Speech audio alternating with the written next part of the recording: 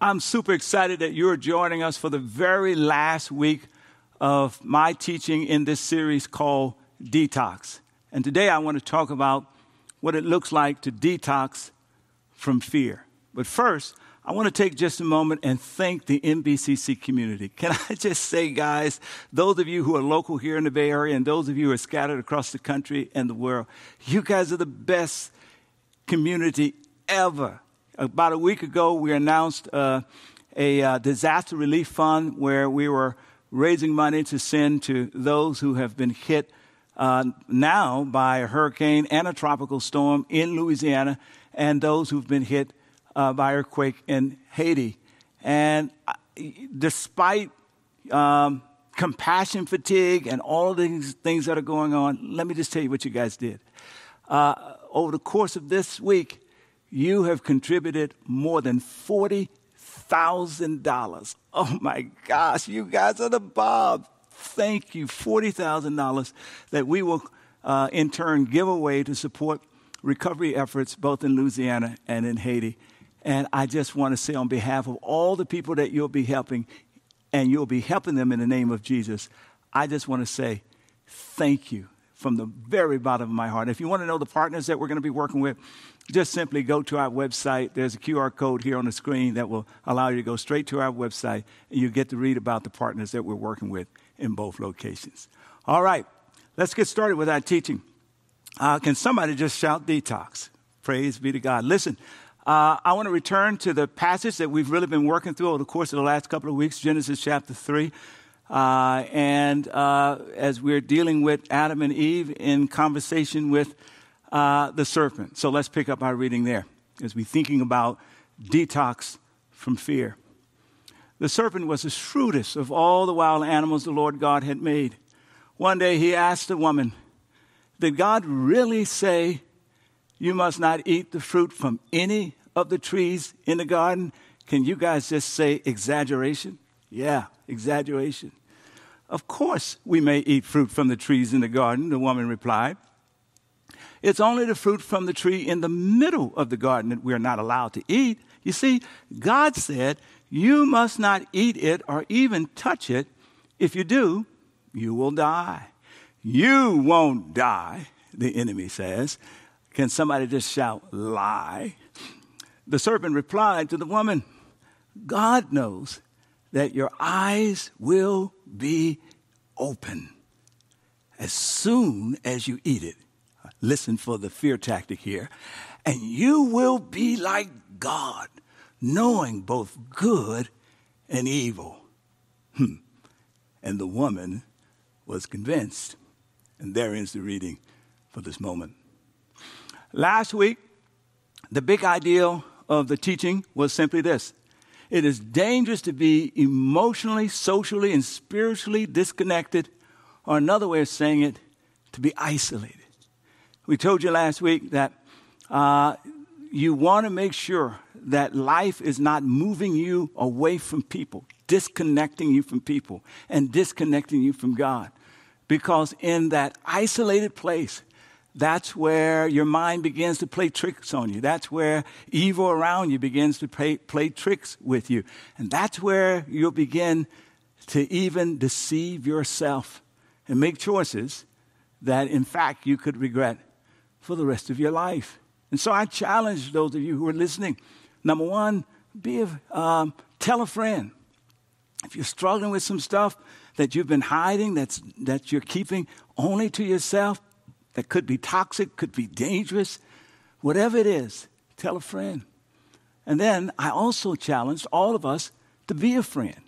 Be that person who is so safe that your kids or your siblings or your colleagues can come to and tell you about whatever's going on. So let me give you a little homework. Listen, I want you to ask people who are close around you, just ask them, am I safe for you to tell me if you're going through something? Do you feel like I'm a safe person? Do you feel like I'm a safe person? That's your homework. Go and identify 3 or 4 people who are very close to you. Ask them that question. And if they say no, I want you to pay very close attention to why they say no. And if you missed the teaching from last week, Make sure you catch that message. I've got some insight for you in that respect. Today, I want to talk about what it means to detox from fear. Fear is a huge thing that's happening in our world today, driven by the pandemic, driven by the COVID epidemic that we are facing, driven by all of the upheaval that's happening politically and militarily all around us. Fear is a big deal. Now, the first step that I want you to make note of when it comes to detoxing from fear is that you have to first kind of have a revelation or a realization. Here's the realization I want you to know. Fear will, in fact, manipulate us if we don't acknowledge it and process it properly. And even worse, fear will, in fact, allow us to be manipulated by others if we are not careful. So first, I need you to come to grips with that realization. Fear is dangerous if we're not acknowledging and processing it. And second, I need you to make a series of decisions today. And the first decision is simply one that says, I won't be manipulated by fear. Don't be manipulated by fear. Decide that right now. Come on, say it with me. I will not be manipulated by fear. Now, let me just illustrate what this looks like, particularly here in the text. It is very prevalent in this text. Notice Adam and Eve are in dialogue. Actually, the focus is on Eve, but we'll learn a few moments from now that Adam is right there listening. And they're in dialogue with the serpent. The spirit of the serpent is equal to that which we call Satan or evil or the devil, the great seductor, the great liar, the father of lies, the one who is deceptive, the spirit of the serpent. I want you to say that with me, the spirit of the serpent. And here's what he says to Eve. Hey guys, listen, you won't die. The serpent replied to the woman, for God knows that your eyes will be opened as soon as you eat this fruit. And guess what? You will be just like God, knowing both good and evil. And she bought him. Now, notice this. What is he saying? He starts off with a kind of exaggeration. Did God say that you can't eat any of these fruits, fruit from any of these trees in the garden? And of course, the answer is, well, no. Just this particular tree right here. And then he kind of intimates. The question that's hidden in his statement was, so number one, he says, you won't die, so God is lying to you. So the first question that comes to Eve and Adam's mind is, well, why would he lie to us? And then secondly, number two, can you think of any reason why he doesn't want you to eat from this tree? No, I can't really think of any reason why. Yeah, all these trees you can eat from, but you can't eat from this particular tree. I don't know why. Well, let me tell you why. You see, he doesn't want you to eat from this tree because the moment you eat from this tree, you will become like God, and you will no longer need him to be the dominant force in your life. You can throw him out of your life. So ask yourself the question, why didn't he tell you this? Why is he trying to keep you in this particular situation? Whatever it is that you don't know about God, that's what you should be afraid of. Can somebody say, fear? And the woman, along with the man actually, was convinced. So here's what the text says. Watch this. So she took some of the fruit and ate it. Then she gave to her husband, watch this, who was with her.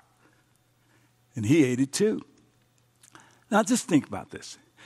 Adam was the first person to whom God says, here's what you shouldn't do. Don't eat from this tree. He's listening to this conversation going on with Eve. He's standing there with her. Why didn't he speak up? Why didn't he interrupt? Why didn't he try to disrupt the misinformation and the lying and all the stuff that was taking place? You know, when I think about it, Adam standing there, listening to Eve, being convinced along with Eve, falling prey to the fear that Satan is hinting at, the serpent is hinting at, kind of make me think of group thought. You know, how we can be in a certain group and start thinking the same way and moving the same way and behaving the same way. And in the midst of misinformation, in the midst of fear, we can start acting the same way. You know, there's a very popular TV series that was very popular during the late 50s, throughout the 60s, and in the early 70s. As a matter of fact, growing up, I used to watch it all the time, The Twilight Zone. As a matter of fact, you can still get episodes on Netflix. And in 1961, right as the Cold War was really beginning to heat up and America was beginning to build nuclear shelters all over the country and so forth and so on, the Twilight Zone did an episode called The Shelter. And in that episode, they talked about this family right here. This is a picture of Mr. Stockton, who is a doctor, and he's at his birthday party that his wife has thrown, and all of his best friends are there. He's helped to deliver their kids, and the guys in the room, they've been best friends since college. They went to college together. And during the course of this conversation, Dr. Stockton happens to mention that he's building a bomb shelter down in the basement. And, of course, they just kind of took that in good humor, and I suspect they were thinking about going and doing something similar. And then while they're having such a good time, a wonderful time, Dr. Stockton's son, Paul, comes in the room and said he's just heard over the radio that there are these unidentified objects that are flying fast and furious at America. Immediately, the room is disrupted by a sense of panic.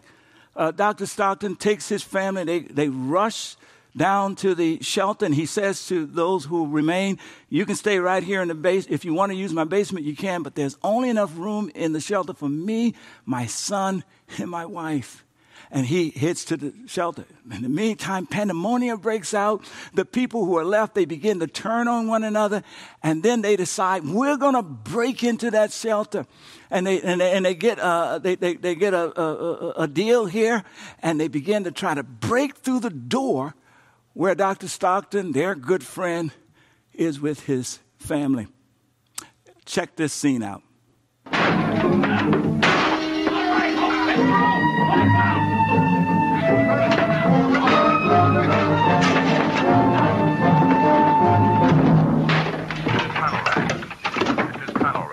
Remain tuned for an important message. The President of the United States has just announced that the previously unidentified objects have now been definitely ascertained as being satellites. Repeat, there are no enemy missiles approaching.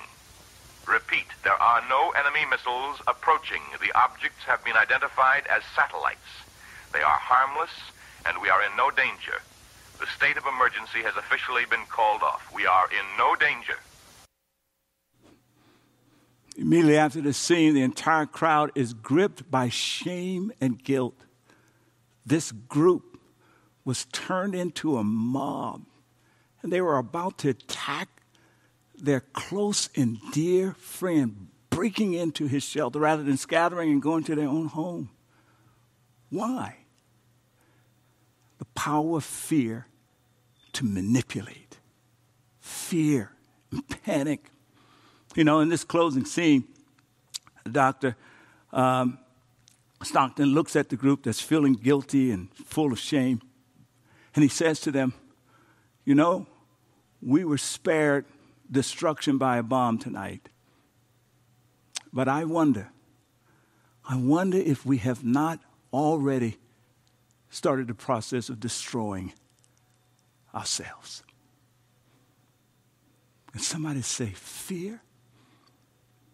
You know, when I heard those words, I couldn't help but think last weekend we commemorated the 20th anniversary of September 11, when the two planes flew into the Twin Towers in New York, where another plane flew into the Pentagon in Washington, D.C., and yet a fourth plane was flying, and actually the brave passengers rushed the terrorists and kept that plane from flying into the Capitol building.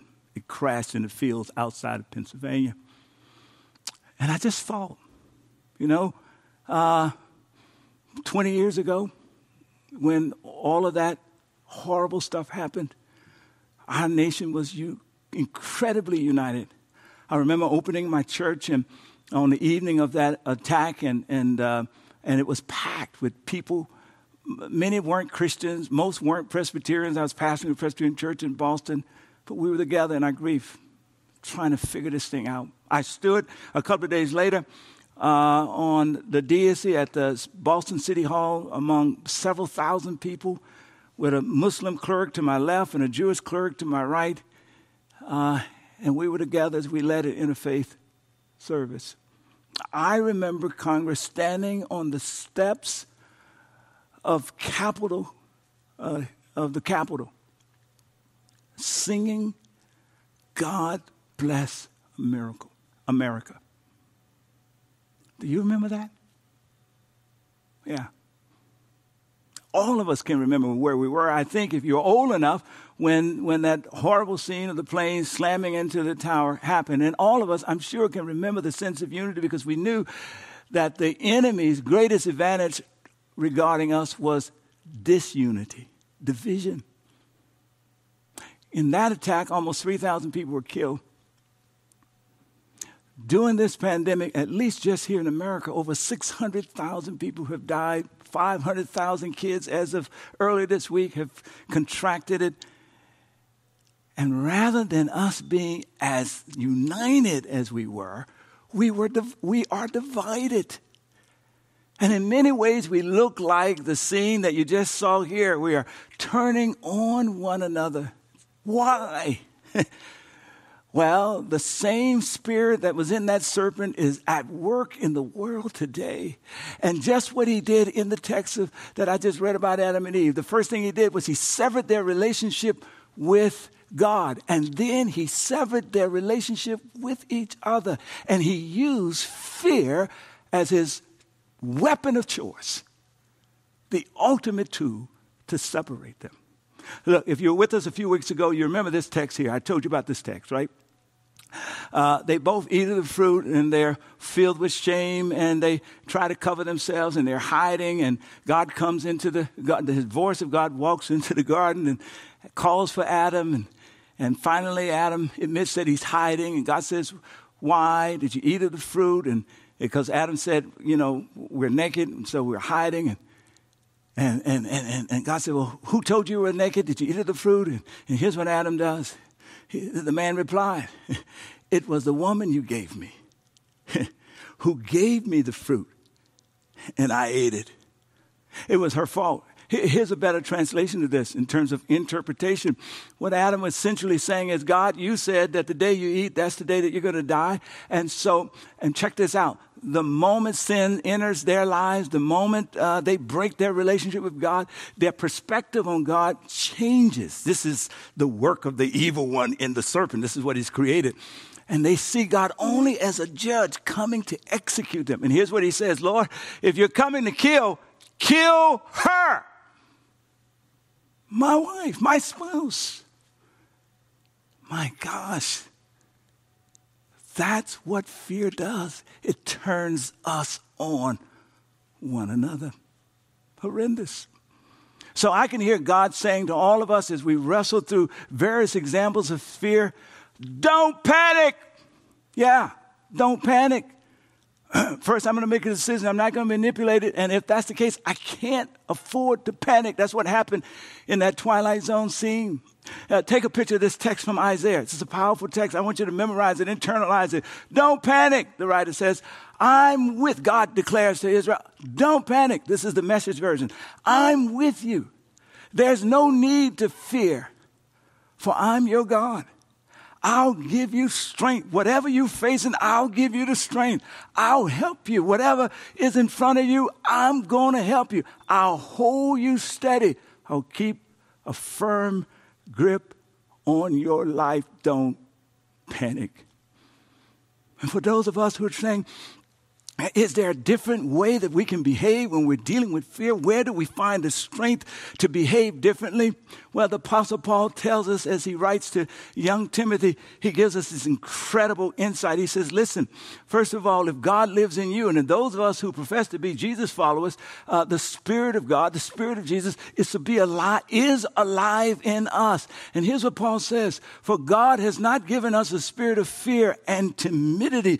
That spirit does not come from God. But here's what God gives you. He gives you power. Can somebody shout power? That's the word dunamis, which means dynamite. And when dynamite goes off, it kind of rearranges the world around the explosion. And what God is saying is that I'm giving you the dunamis, the power, right, that you need, check this out, to choose love over hate, to choose self-discipline, and how you process and how you figure out what's going on rather than to give in to panic and chaos. Yeah, power, love, and self-discipline.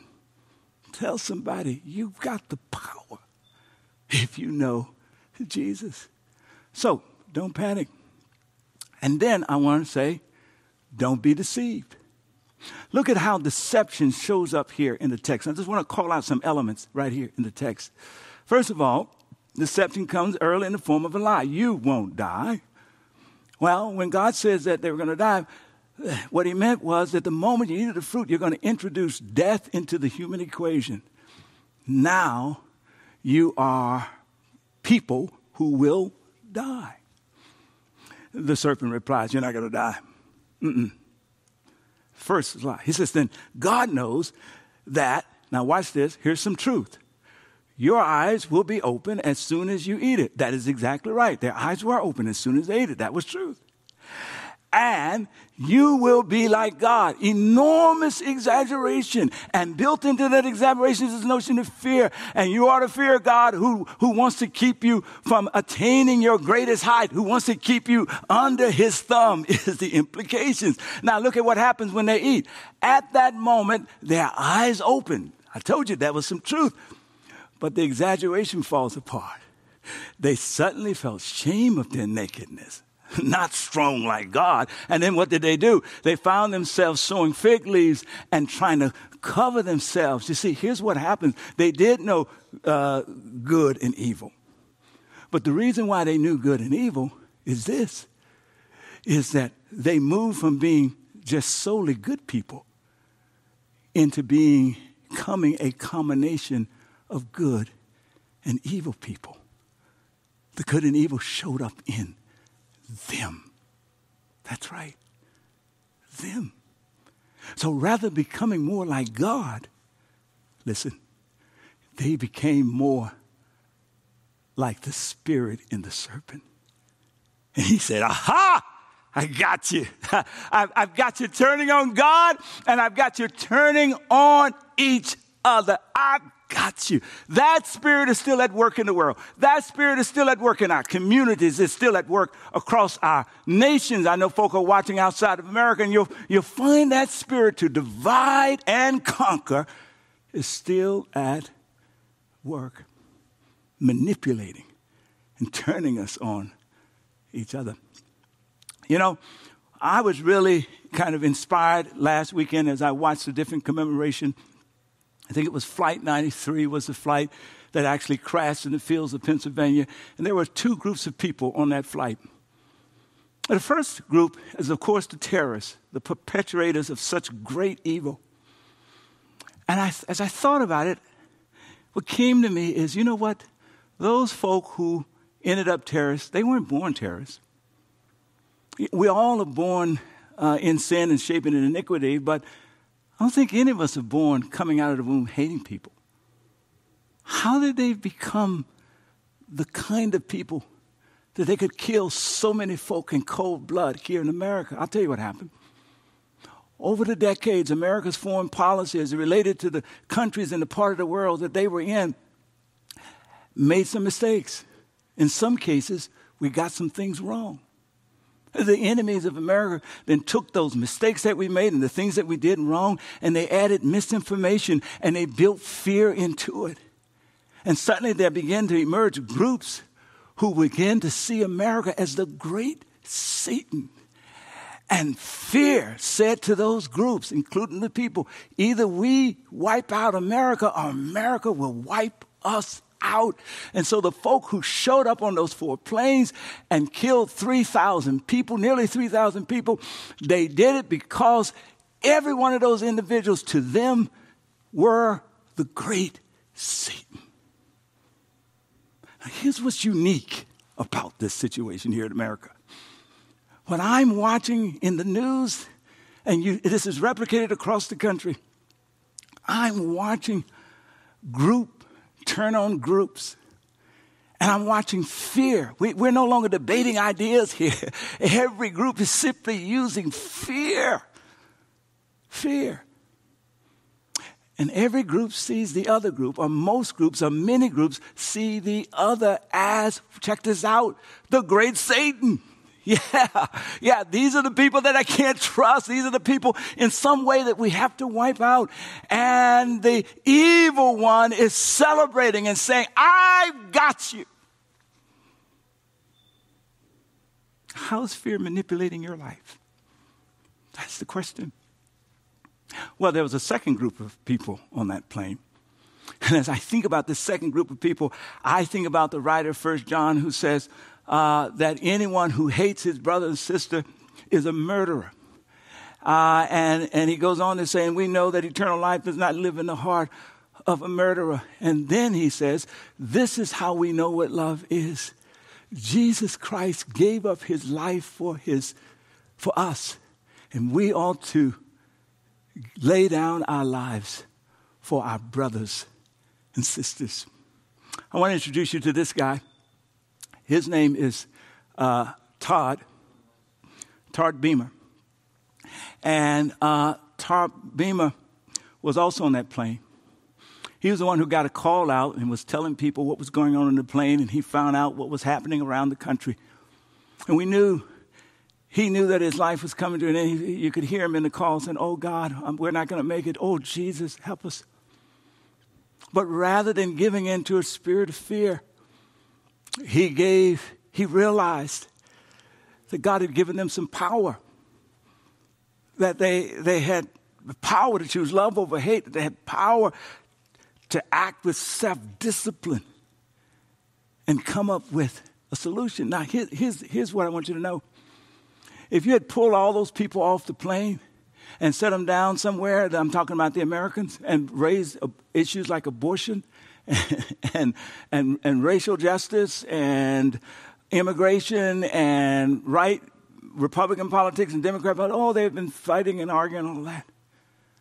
But in that moment, they realized that what held them together was far greater than what divided them. And they were led by this guy. Do you know what? He was a Jesus follower. He taught Sunday school at his church. He and his wife worked together to lead the youth and train their young youth in the ways of Jesus Christ. He was a youth leader. This Jesus follower helped to organize the passengers. And in the words of 1 John, following the lead of Jesus who laid down his life for us, they rushed those terrorists, crashed the plane, and thousands of lives were saved. And his final words were, let's roll. Let's roll. Wow. My goodness. My prayer is that Jesus followers will rise up all over the country and all over the world. And rather than participating in group talk, rather than being in those groups where you're hearing fear-mongering taking place, that you'll speak up and you'll say, no. There may be a different side of the story. And you'll be able to do that because, last week I told you to be a friend, be a safe place. I want to challenge you, be a friend, not just to people in your group. Learn to be a friend to people who are different than you, so that you can be an instrument of love in a world that desperately needs to push back against fear and its division. I just want to show this right here. The formula for manipulation. Here's what I want you to pay attention to. Manipulation always has a little truth into it. Then there's some exaggeration and fear. And then through that comes a lens of interpretation. The terrorists interpreted all of our actions as evil. We are interpreting all of the actions that the other folk who we don't like is evil. Watch this. So when you listen to your news, when you read your news feed, where do you hear the exaggeration? Where do you hear the fear, even if it comes from your favorite person? Oh, yes, I'm sure there's always some truth. How is that impacting your interpretation? All right, let me end here, guys. So here's the point. Don't let fear be the final decision in what dictates your actions. Todd and those passioners decided that fear would not dictate their actions. Love would dictate their actions. That they would grab the power that God had given them and they would act together against the spirit of division. Wow. Here's what the psalmist says. It's one of my favorites. It's kind of a summary. So how do I do this? This is what the psalmist says. He comes out of a place where people are fighting, right? And they're fighting against the psalmist. And here's what he says. I'm constantly hounded by those who slander me, and many are boldly attacking me. But watch what he says.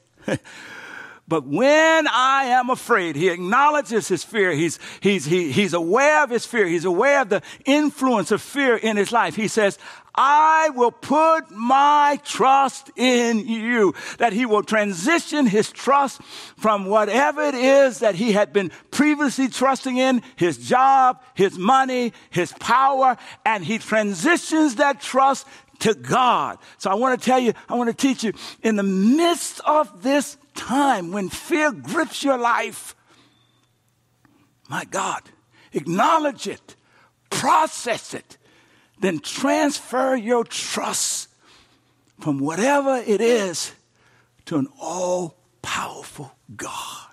Here's how the psalmist ends that text. I love how he ends this text. He says, I praise God for what he has promised.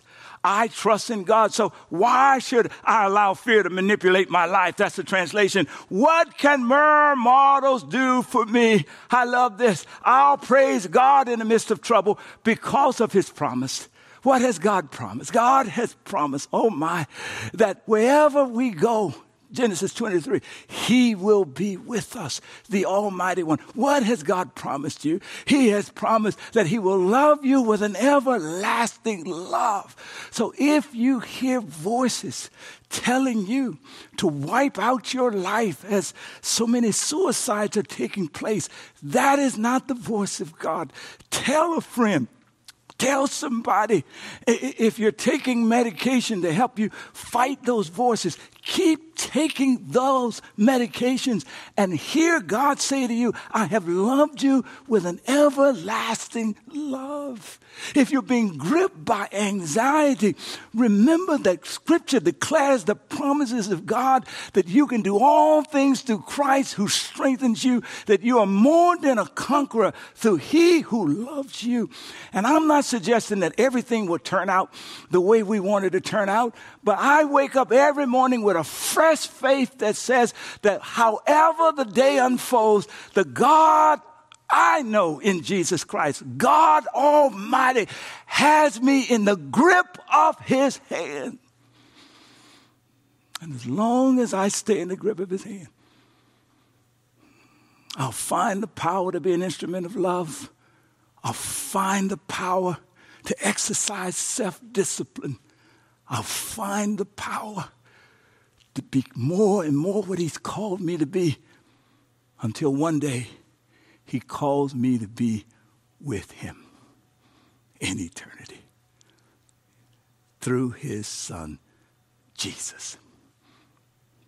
And that is the faith I give to you, that you may not be manipulated by fear. Amen. I'm about to pray. Here's where I'm going to end. I talked a little bit about suicide. If you're thinking about suicide, there's a number right here. I want you to call this number right here and let somebody help you. And that somebody will be the hands of God reaching out to you. May God bless you. I can't tell you how much I hope that God spoke to you through this message. And I want to give you an opportunity to take a step towards him in terms of commitment. Rick Warren often says, we become what we commit to.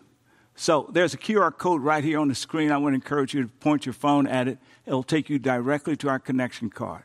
And in our connection card, you'll see a section that says Next Steps with Jesus. And for somebody that's listening today, your next step with Jesus is to check and say, I want him to be Lord of my life, Lord of my today, and Lord of my tomorrow, and of my destiny. Every week, a variety of people are taking this step. This is your week. Take that step. And then for the rest of us, I framed the response to the message in the form of a prayer that I hope that you will be praying throughout this week. So take a picture of it. Here's the prayer right here. Why don't you just pray it with me? God, empower me to acknowledge my fears and not be deceived or controlled by them. And then here's a reflection question. It's the same from last week, but it really speaks to the message this week. In what area is fear dominating my life and dictating my actions? Take a picture of this reflection question. Now, let me encourage you guys, make sure you join us next week online at our regular times, 9 and 11 a.m. Pacific time. And, of course, if you're in the Bay Area, you can join us in person at either our San Jose site or our Redwood City site.